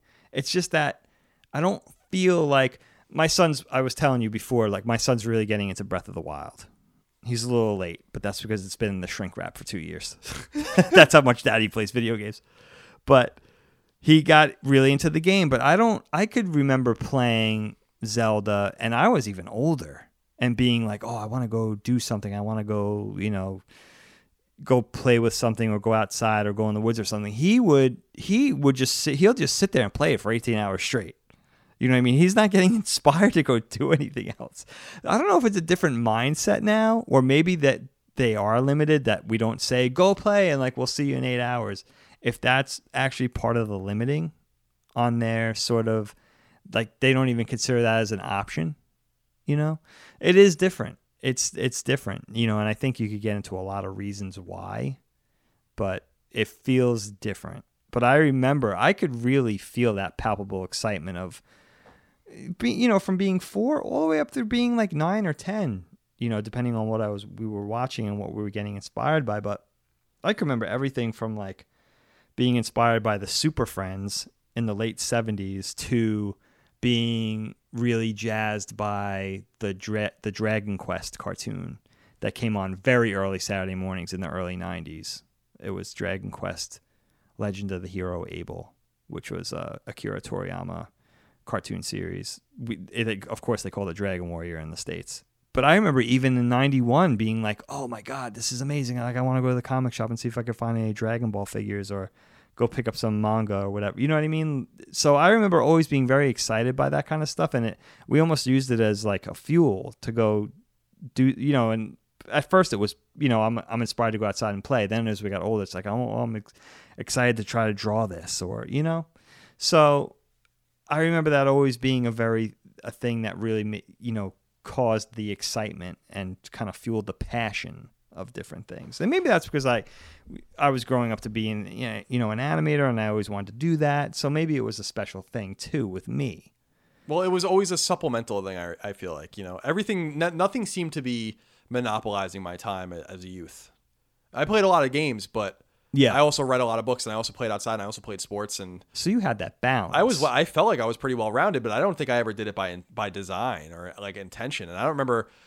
Maybe it was just by nature of who I am, but I don't remember mom and dad ever really trying to engineer or change anything I did. As long as I wasn't being an asshole or wasn't being bad, that's different. But if I wanted to just sit there and play blocks all day or just watch TV for 5 hours and then go read and then go in the pool, you just kind of went. I don't remember ever really thinking very deeply about anything, actually. I think that's cool. I think there's a lot that could be said for that. And having few limits, I feel like it was a very inherently freeing thing for a child to experience. Like, I think our parents are great, but I don't remember them ever being overly concerned about anything I did. Right. I just don't remember there being literally any concern. I don't remember there being them saying no to any reasonable ask. Can I go play this? Can I go in the pool now? Can I do this? Even when I remember like when I was learning how to swim, we had an in-ground pool growing up, and I remember learning how to swim when I was 4 or something like that, and I'd have to wear swimmies. The rule literally was, by the time I was like 5 or 6, if dad was home, all it was if dad was somewhere around, he was home, then I could swim in the pool without swimmies. Like, it's a pretty wild proposition. It is. I was a young kid. It is. When dad's in the city, you have to wear swimmies. When dad's just somewhere on this acre of land, somewhere on the premises, no matter where he is, you don't have to wear them. It's funny. I feel like I hope some kids are still coming up like that. Yeah, there's something to be said for just unstructured play and just letting kids explore. It is a different world now, I think. But the weird thing is there wasn't some kind of universal across the globe conversation that parents had where we're going to hover and be much more protective of our children now. It just sort of it happened. Everybody sort of went through this change together, which is really odd. It is odd. I think the world is different if, things feel maybe a little more intense, or if things feel more dangerous now than they did 25 years ago. I don't know how true that is, but there is a palpable change. Well, if you look at crime statistics, not that there's necessarily a correlation or that there's causation, but wow, the Long Island really came out when I said that. I don't ever sound like that anymore. It's weird. But it used to be way more violent in the United States. Way more murders, way more kidnappings, way more rapes, violent attacks and stuff like that. I'm sure perpetrated against children just as much as adults. And so I don't know that there's necessarily any parallel between those things, but an observer would notice that crime has gone down and children are safer as parents have become more involved. So this whole Wild West thing, like you're talking about with Jerry Seinfeld making fun of it and I'm making fun of it, there is something to be said that there was probably more kids getting kidnapped, more kids disappearing, more kids getting catastrophically injured. But I feel like that's kind of part of it. I feel like if you put a child into the world, I'm not saying this as a parent because I'm not one, but you kind of have to run the risk and kind of give them the freedom to like fuck themselves up a little bit, I think. Yeah, there's a part of that. There's Like, definitely a I part think of that's that. true. Yeah, there is a part of that you have to acknowledge, I think. Sometimes it's hard to put into practice, but I agree with that, Well, let me tell you a little bit about my quintessential Saturdays beginning in 4th grade. So this is when I played high school hockey, we only practiced on weekends, and I could talk about that actually, but we played our games during the week. But it was the opposite when I was on travel teams from 4th grade, 5th grade, 6th grade, 7th grade, 8th grade in New England. And Saturdays were all about like getting up early. We never had hockey on Friday. Fridays were like, even like, I don't remember ever practicing or anything on Friday. It was like a rare day off. These teams were very serious. We practiced 3 times a week and played 2 games a week. So you only had 2 days off basically. And Saturdays and Sundays were dominated by it, but Saturday games were typically early. And I remember getting up early in the morning on Saturdays. We'd have to wear from our, these travel teams were very serious. Like you wore a tie, like a shirt and tie to the games. And we drove all over the place. And a lot of it was just about getting to the arena an hour before a game. And this was in the pre-GPS, pre-internet, pre-smartphone, anything. Like we lived in Dover, New Hampshire and York, Maine. If you were going to Bangor, Maine, or if you were going to, Montpelier, Vermont, or if you were going to Newport, Rhode Island or something, like you would just have to kind of figure it out and hope and just time it all out, Wow. I guess, and hope you get there. It's amazing. And I remember going to Concord, New Hampshire for a game and getting there like 10 minutes before because we got lost and there's just nothing you can do, right? And like scrambling to get my shit on, and the team thought they were going to have to forfeit because they didn't have a goalie. Saturdays became this bonding experience for Mom and I, driving all over the place to go to these different hockey games, and embedded in there is the music we would listen to. Sgt. Pepper's and Magical Mystery Tour were 2 tape cassettes that we listened to a lot. Alanis Morissette's Jagged Little Pill is another one. Wow. The 2 big ones were Green Day's Dookie, which is a seminal record for me, and No Doubt's Tragic Kingdom, which is another seminal record for me. So kind of wrapping in the kind of sonic accompaniment with kind of bonding with Mom and getting to know her in a unique kind of way, with playing a sport that I really am still to this day very passionate about. We play it differently. I actually, in the elevator, I think it was earlier today or yesterday. I think it might have been yesterday. It was yesterday. There was a dad and his 3 kids, and they were speaking French, I noticed. So I assumed, I can't really tell French dialect from Quebecois dialect. Yeah. Like in terms of accent, I'm sure it's very different if you are a native speaker, but I understand a little French. So I talked to him a little bit, and I was telling him, I'm like, he was like, oh, we're from Quebec. I'm like, I love Quebec. Like I played against hockey teams and up there and stuff like that. And when I was a kid, a beautiful place. And he was like, oh, do you play hockey still? And I'm like, well, here in LA, we play a lot of roller hockey on the beach. So it's a little different, but you kind of remain connected to those memories and that kind of lineage of sport. That was really important to me. Isn't that? And did you ever feel like during that period of time when you were spending your Saturdays that way that you wanted to be doing something else? No, I don't remember. I don't remember. That's the thing. And looking back, I'm like, this was we were talking about how our sister Dana and she has 3 sons and a husband, and they are very active, like incredibly active people, like an active family, running races, going on trips, going to museums. There's always out and about, like endeavoring to do something. And how on one hand, I think that's so cool for kids to experience, and for parents to want to do that with their kids. And on the other hand, it stresses me out. But because I'm like, I was making you laugh because I'm like, all I do in my entire life is try to manufacture free time to not do anything. I've never manufactured free time as an adult to go on vacation. It's like literally so I can just not do anything. Right, exactly. But I was telling you, I was thinking, I'm like, but I feel like that's so lame, and that it's actually cool to be excited to go do things on every weekend, or like go see new things and go to the zoo and do. But I'm like, I don't want to do anything. Right. I literally don't want to go anywhere. So it's amazing that at some point in my life, I lived more like Dana, that the way they live now as a family. That's so funny. Man. And that it wasn't only normal to me, it was like totally not a big deal. It was like, this is what we do. This is, and it was actually kind of shitty when we didn't do it. When in those 2 weeks between or 3 weeks between like summer league and fall league, or whatever the case might be, or I instructional. love that. I love that. That's a really nice warm memory. Yeah. Yeah, it was a great way to spend my youth. Now, when I got to high school and started playing for my high school team, we practiced on Saturday mornings and sometimes Sunday mornings at 6 a.m. And, wow. And so I wouldn't go to bed. Oh, you just went straight through? My schedule was bizarre in high school, especially late in high school in 11th and 12th grade. I often went to school like as the last thing I did that day. And when I broke my collarbone, it was the same thing because I wasn't working for like 4 months. Yeah. So I would literally like go to bed at 5 p.m, like wake up at like midnight, just like whatever I was doing, go eat random things and watch like bad TV shows like Cheaters. Oh my God. I remember being obsessed with that show. Dude, I was so into Cheaters. That was the best. We could do a whole episode on Joey Greco and Tommy Grand were the two hosts, of course. Dude, I could do hours on Cheaters. I bought Cheaters DVDs. I forgot about Joey Greco. Remember when he got stabbed on the boat? Yes. And like pushed into the water? Dude, that was unbelievable. Now, I don't know how real it ended up being in the end, but I think it was pretty real. There was some pretty intense things on that show. I remember like I gotta watch it. It was so serious. They would like, there was like a narrator that did the like. Oh Cheaters, yeah. Oh, that was a whole big part of it. And they'd have like the typing sounds as they like explained like the dossier of the person, and like have an interview with the person who was like suspecting that their spouse was cheating on them, and then all the footage. And the confrontation, they would go to a commercial and be like, coming up, the confrontation. God, PJ and I were so into that show for a while. It was a really, really, I believe that for sure. Well, there's one more thing that I wanted to talk about that I thought was kind of related to this from a user on Patreon, a reader, a listener. Mm-hmm. Isaac Sinova says, my brothers and I stumbled upon the Sci-Fi Channel anime on Saturday mornings and it blew our mind. Even edited shows like Wicked City and Project AKO? Yeah, Project Keiko. Were like nothing else on TV. Did you experience anything like that, not knowing about a show or line of programming and just stumbling upon it one Saturday morning? Yes, definitely. What were your experiences with that? For me, there was some other anime stuff, I think.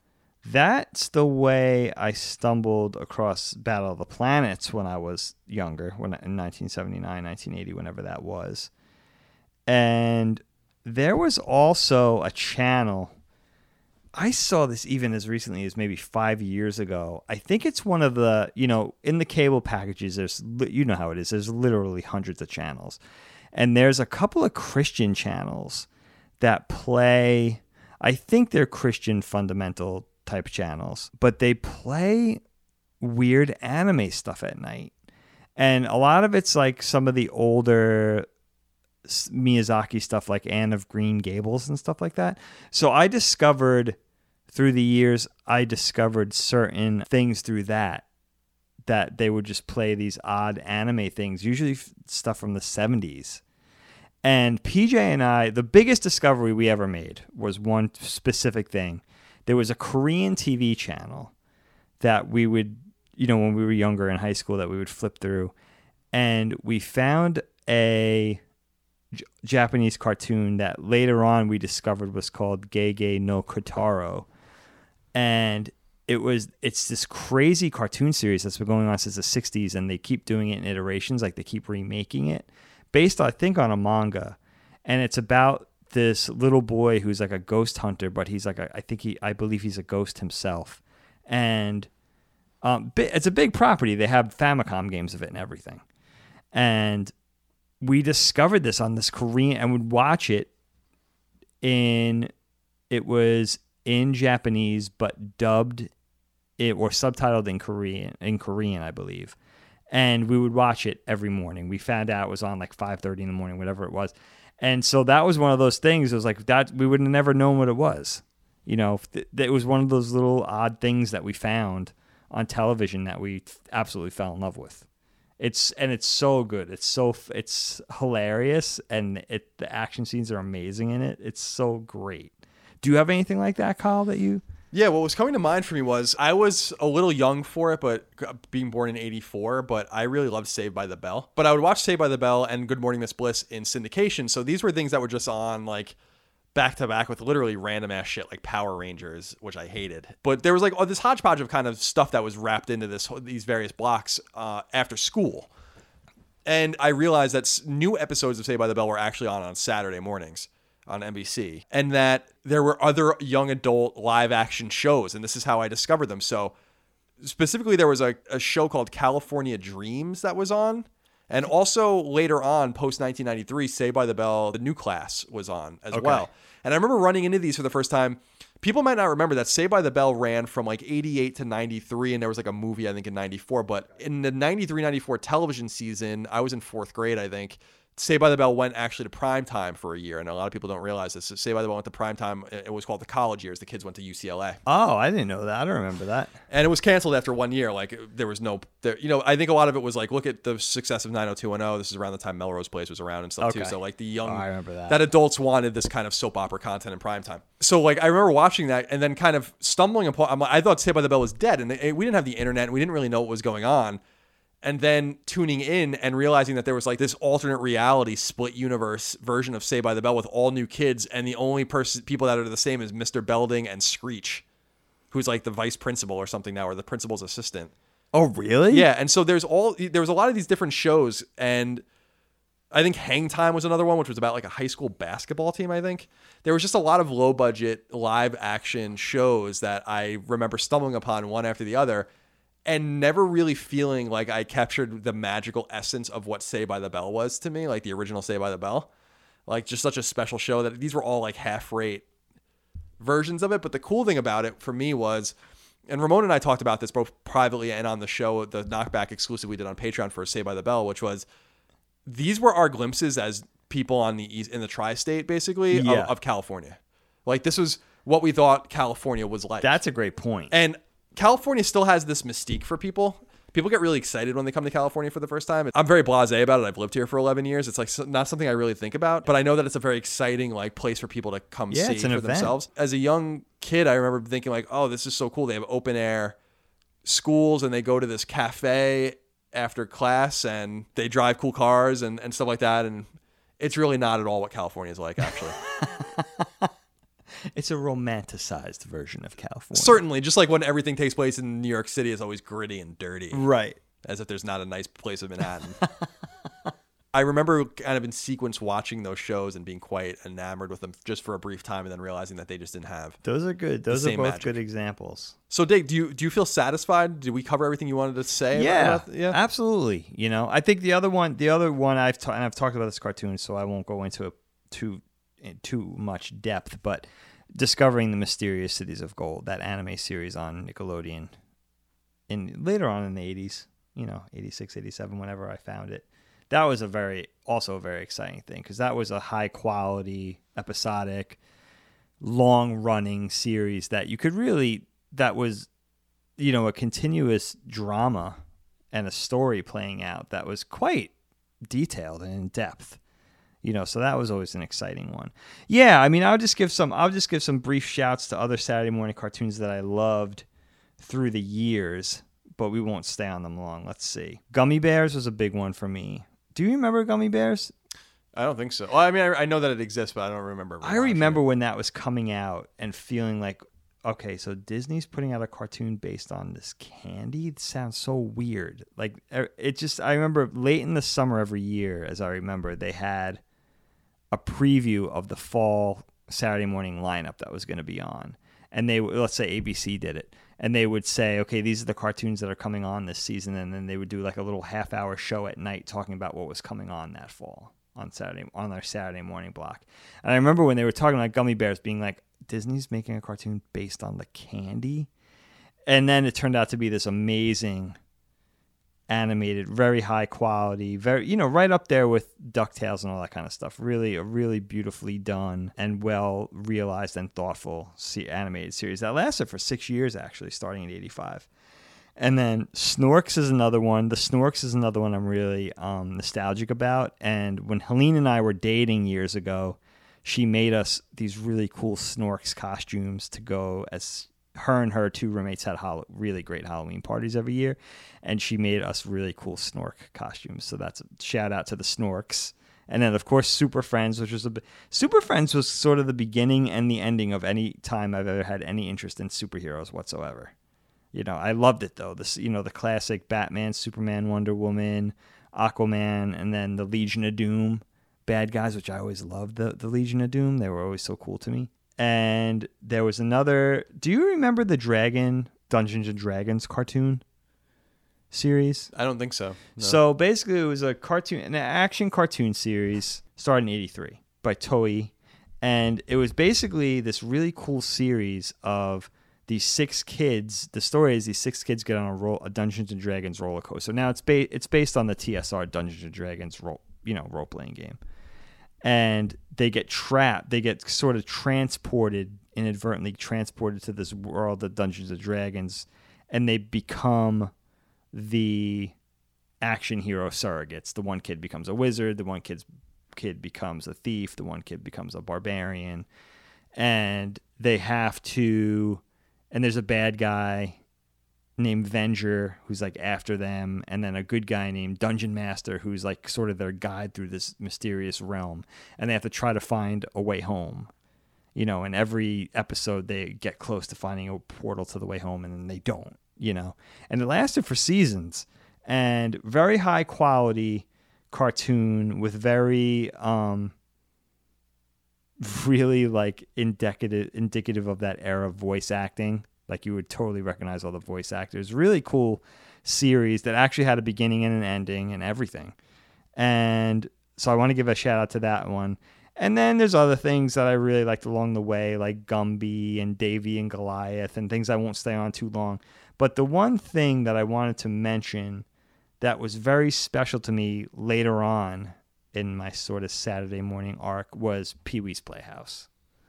Such a fun show. Do you have any memories of watching Pee-wee's Playhouse? Absolutely. Yeah, very, very strange and unsettling show. Very weird. Like I always found Pee-wee as a character and his misadventures, as it were, incredibly unsettling as a child. Did you really? Yeah. It wasn't like something I didn't want to watch or something that I was necessarily scared of, except for Large Marge, scared the shit out of me. Oh, that was so scary. But I was cognizant of like, this is so weird. This is just weird. Even for the time, it was very weird. Definitely. Strange format. Pee-wee Herman's a very strange character. Now, I know Pee-wee's Playhouse started in '86, but I was curious, and I forgot to research it and check into this when Pee-wee's Big Adventure, the first Pee-wee movie, came out. Did the Pee-wee movie come out first before Pee-wee's Playhouse? Or I want to say Pee-wee's Playhouse came out first, but I'm not positive on that. But Pee-wee's Playhouse was such a fun show.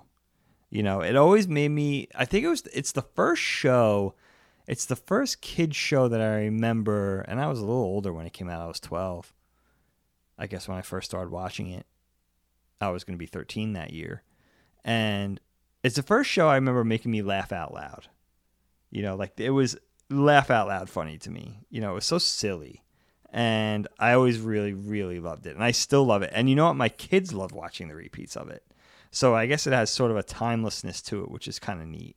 When you take the playing of that era and the toys and the action figures, which I know there's a lot to be said for that topic, but, fortunately or unfortunately, depending on how you feel specifically, Legos sort of came and took a lot of other toys' thunder.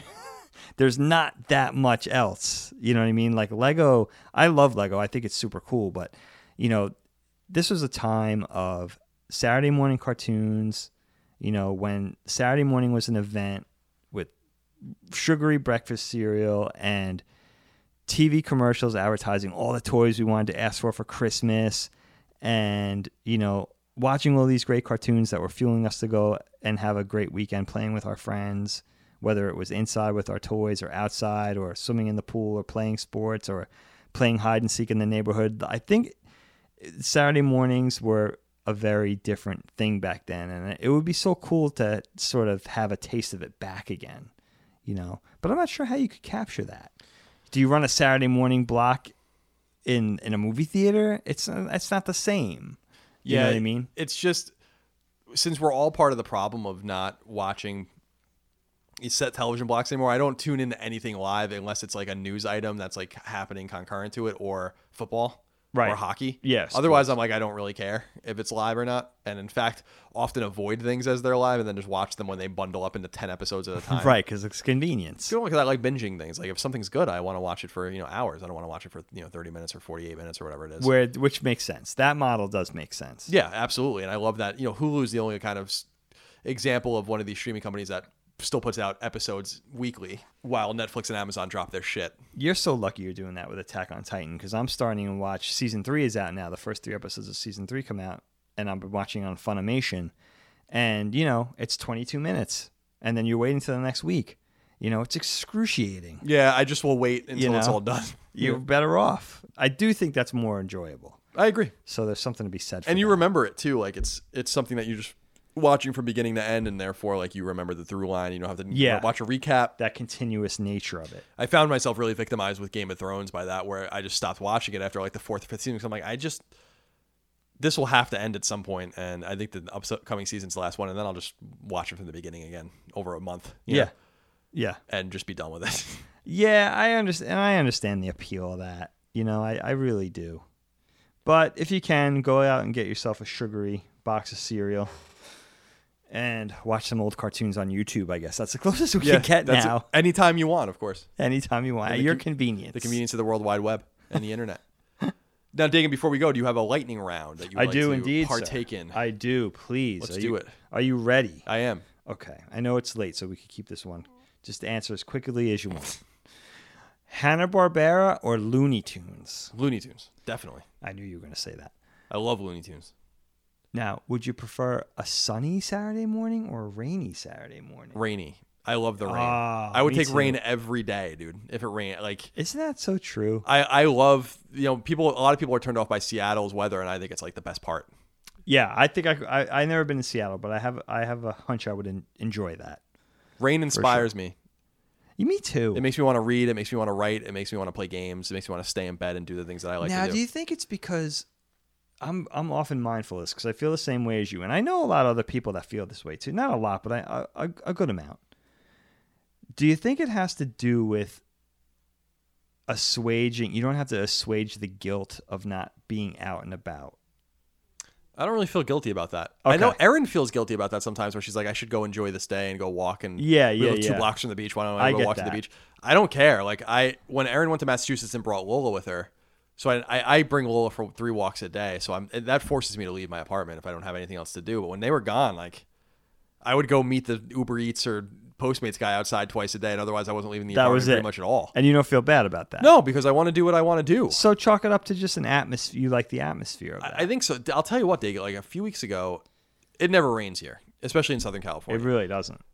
But we had a thunderstorm, which is really rare. For people that in California, they know it does not thunder and lightning here. It just doesn't. I don't know what stratospheric effect is going on here, or what it is with the jet stream or the way storms roll in. That thunderstorms are very common where we're from and not common at all here. I don't get it. I'm sure there's a lot of reasons that meteorologists can explain. But it was like 9 a.m. or so, and I heard like thunder, like loud thunder. And at first I was like, oh, it's raining. Like in my mind, as in a very primal way, like as if I was a child or still lived on the East Coast. It was like this normal noise you heard. Oh, I see. And then it did it again and again, and I like became cognizant. I'm like, what is going on? It's pouring and it's thundering. Wow. And it made me it really itched something inside me where I'm like, a lot of people like California because, especially Southern California, or actually everywhere in California, basically, but San Francisco, for its weather. Yeah. It's sunny most of the year. There's a rainy season for a little while, but in LA, you can conceivably go 10 months without any rain. And temperatures no lower in the daytime than 70 something. Some people talk that up as being so great. I'm like, frankly, it fucking sucks. There's no diversity here. There's no indicator here to tell you what time of year it is. You can just walk outside and there's no indication on if it's walk outside on 2 p.m. any day of the week, any day of the month, any day of the year, and you have no idea what the fuck time of year it is. You can never You can't look at a tree and tell. You can't feel the weather and like the way the wind is, or it's just, I feel like people that say that are like missing the forest for the trees, that having snowfall and rain and plants sprouting and leaves falling, and that's all part of it, and I miss that a lot. And I really part of that is thunderstorms and rain. I love rain. Yeah, I totally understand. It's cleansing. That. Yeah, it is, and I love the atmosphere of it. Nice gray day. I enjoy that myself. Yeah. Anyway, go on. I'm sorry. Okay, Danger Mouse or Tom and Jerry? Danger Mouse, I think. Yeah. Yeah, that's a good answer. Here's a tough one. Tom or Jerry? Tom's the mouse, right? Tom is the cat. Tom's the cat. Jerry's the mouse. I like Jerry's the mouse. I like Jerry. You like Jerry? Okay. Yeah. He's cute. Okay. Do you prefer action cartoons or funny cartoons? Funny. Okay, you're going with funny. Definitely. Think about, I mean, You got it. I mean, I thought. Ren and Stimpy, Rocco's Modern Life, Yeah. Oh, good. Animaniacs. pull. Right. These are brilliant cartoons. I'd much rather, I don't mind serious stuff, but if I'm going to watch, I think Attack on Titan would be way cooler if it was real, you know? Yeah. That Personally. I hear what But you're I don't saying. think Animaniacs would be served by it being real at all. That's a great point. Yeah. That's a very good The point. cartoon format benefits comedy. Yeah, definitely. It definitely That was the whole played- idea, I think. It right? was initially, yeah. Until Disney said, we can make a feature film. Let's make Snow White. Try to take it another What a way. fucking mistake that was. 1939 or whatever the hell the year it was. Yeah, 29, I think. 20. Oh, wow. Yeah. 29. Is that right? Wow. That's wild. Don't quote me on that. 100-year anniversary of that coming up. That's unbelievable. Okay, Garfield or Heathcliff? Heathcliff. I loved Heathcliff. That's actually, Heathcliff is cute.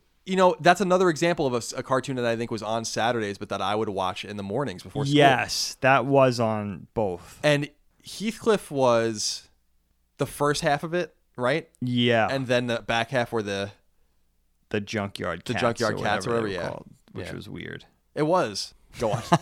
80s or 90s? 80s. Yogi Bear or Gummy Bears? Neither. Nice. Good answer.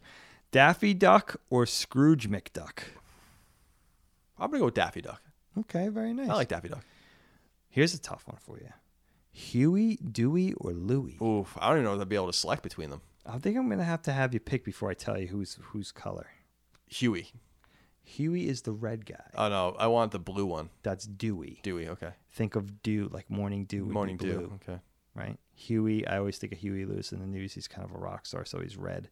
And Louie is like a boogie, like a hawk and a Louie, so he's green. That's way too complicated for me. Really? Yeah, I can't. That's why I remember everything. You have these you have these mnemonic devices that are absurd.